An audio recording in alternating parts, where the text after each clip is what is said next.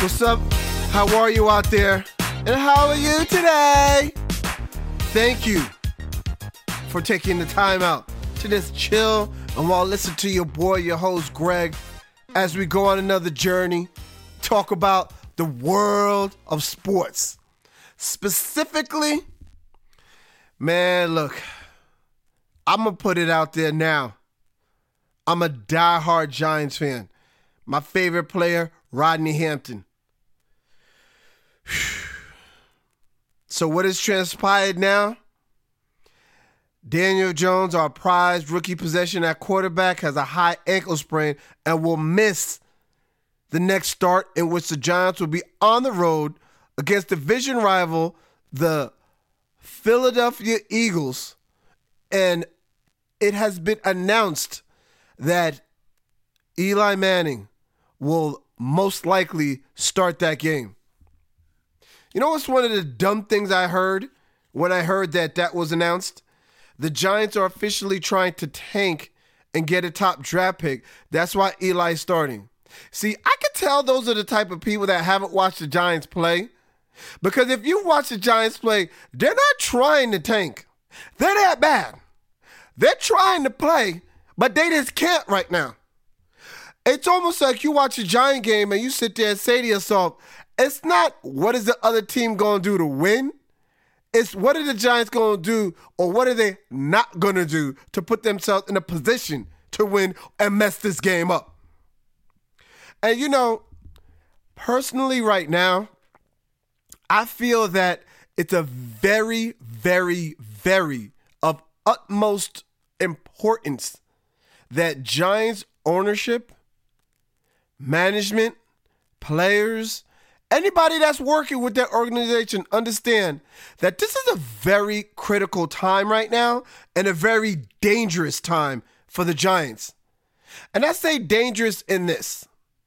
Every team goes through bad times and bad eras and rebuilding, so on and so forth. But this isn't the 70s. This isn't the 80s. This isn't the 90s. This isn't even the early 2000s where I don't have nothing else to do on a Sunday. I'll sit there and live through it. I'm going to be a diehard fan, and I'm going to sit there and live through it. We are, my friends, in the era of streaming. We have Netflix, HBO to go, Disney Plus, ESPN Plus, BET Plus is coming out. All the major channels are coming out with their streaming devices that weren't out before. And what I mean by dangerous time, I'm speaking to a lot of Giants fans, and people don't care when they play, who they play. They might just take a peek to see, we're down 14-7. Typical Giants, right? Before, used to be like, how dare you ask me if I want to go out and do something other than watch the Giants game? How dare you think I want to go out to a family function? Right? How dare you think I'm going to go to the mall right now?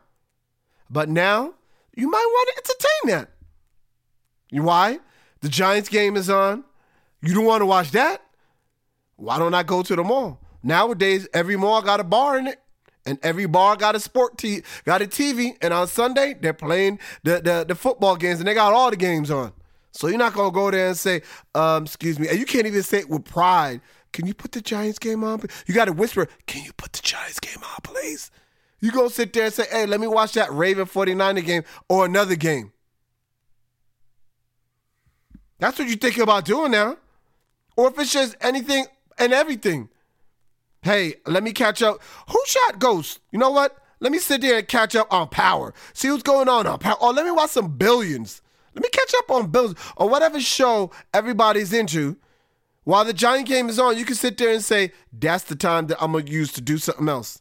And that's what I mean by dangerous, because these distractions, social media, Instagram, Facebook, Twitter, all these distractions weren't there in the 70s, 80s, 90s, and early 2000s. The way they are so prevalent and so much a part of our lives now.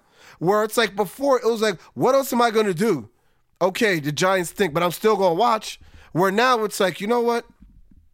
I'm not going to piss myself up by watching the Giant game. I'm going to do something else. Because you know what the Giant games are like right now? Watching the Giant game, I compare it to, it's like somebody you respect and a good friend of yours tells you your significant other is cheating. And there's proof, you believe it, and that person is cheating, right? And you get real pissed off. And then you come across, or that person the following week provide video evidence. After you've gotten over the fact that this cheating has transpired, now that you've seen this video evidence, you get pissed off again. So it's almost like you know the Giants are going to lose. You watch, and you get pissed off like the Giants weren't supposed to lose. Are you all emotionally involved? Are you like, yo, come on, we are really yes, we are really that bad. That's how frustrating it is now, man. You sit there and say to yourself, why am I doing this to myself, man? Do I really want to live the rest of my life being pissed off watching the Giants? And you know what? You can sit there and say, don't you want to be a diehard? You got to be there when the times are going bad. You don't want to be there when the times are going good. And I get that. I don't need to be there week in and week out. I'll catch them here and there. I'm not going to be there week in and week out. And that's what is happening now with all these distractions that we have. I'm a fan, diehard fan.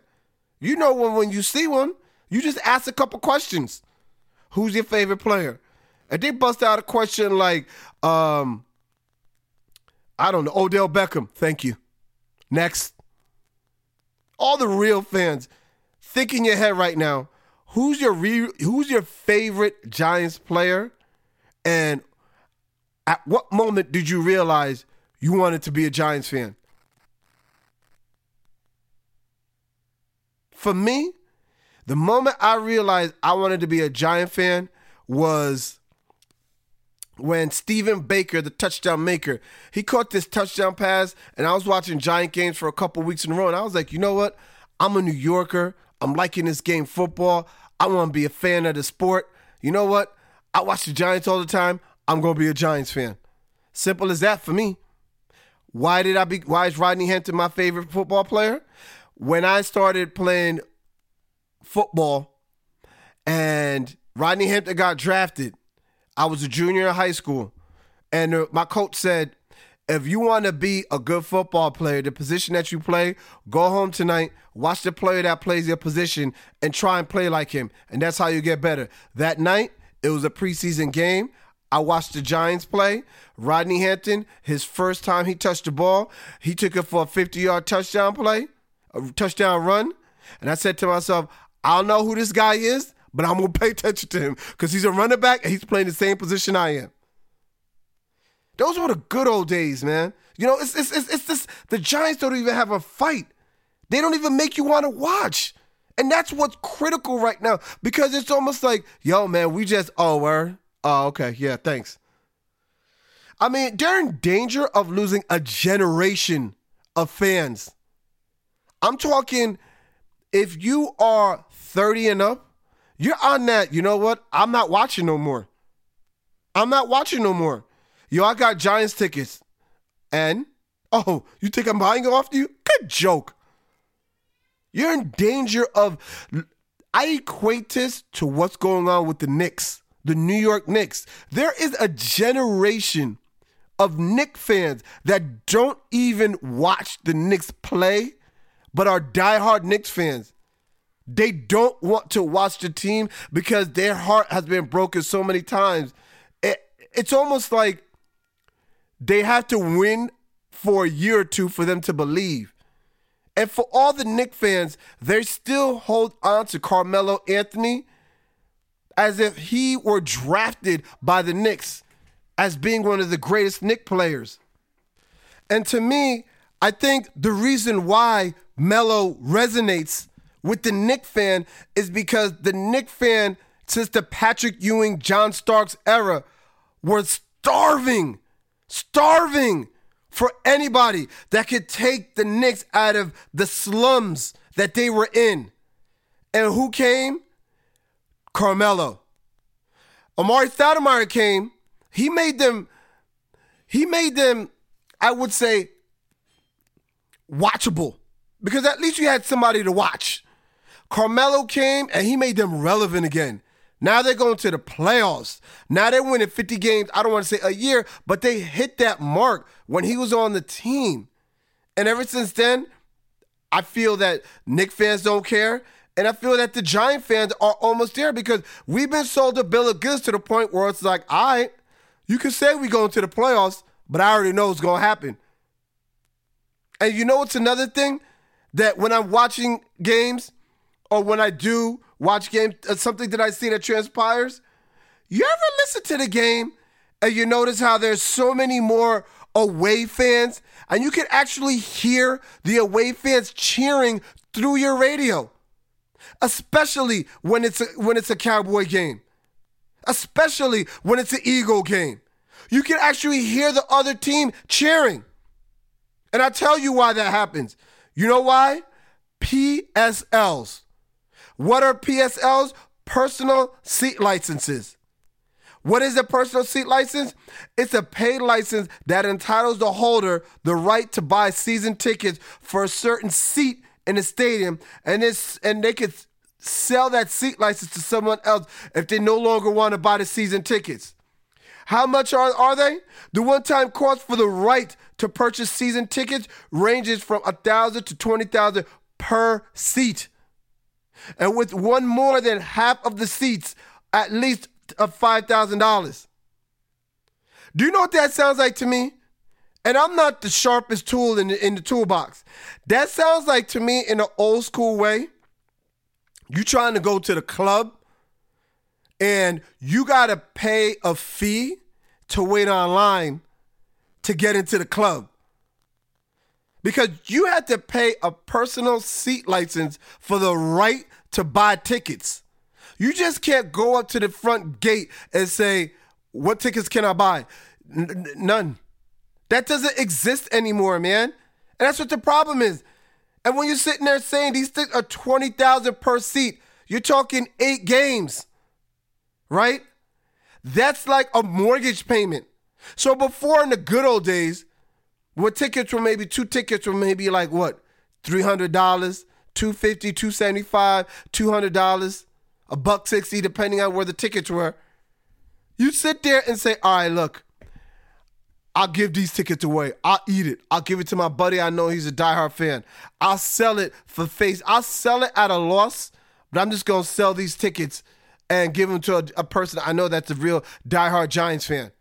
No, that's not happening right now.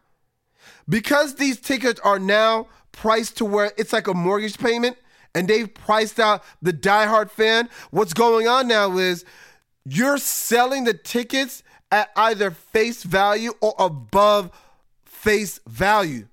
And it's not going to be cheap. But you know what?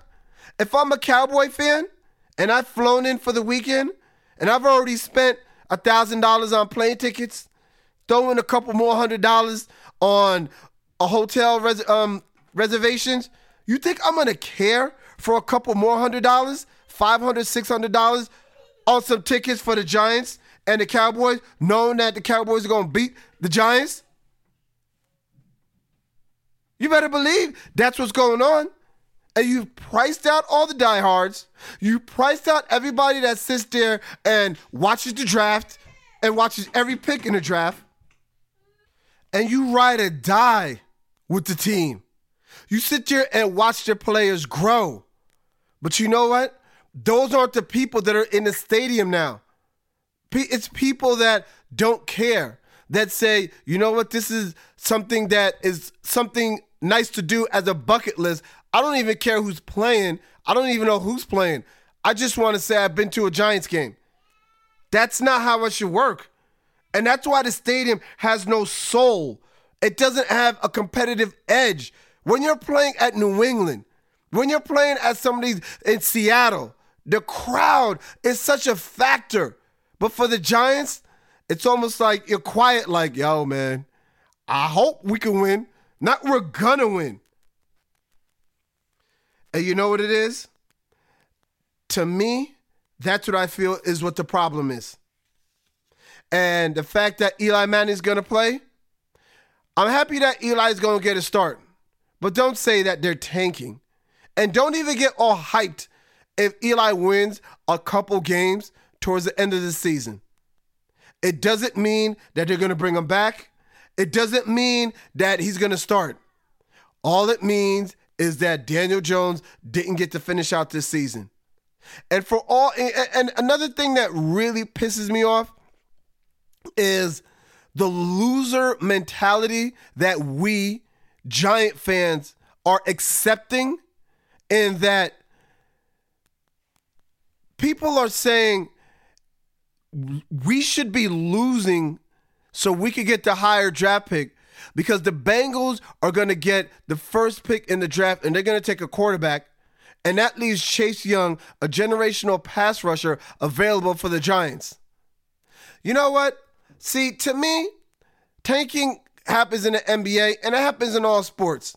But the reason why I don't think tanking works is because, yeah, you get the great player, you get this talented roster, but the culture that you're building of winning, being held accountable, of playing for your brother, is that there? Or is it when you're tanking, it's just like, look, I just don't want to get hurt. I want to get my stats and I want to get paid because I'm not going to be here next year. You don't have a bunch of young kids that are like, you know what, we're going to be here together.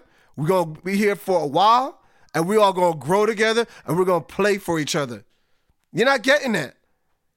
I thought that when we drafted Saquon Barkley, all right, we back. And what happened? I thought when we tanked again and we got Daniel Jones, all right, when he plays, he's playing earlier than expected, but there's your quarterback.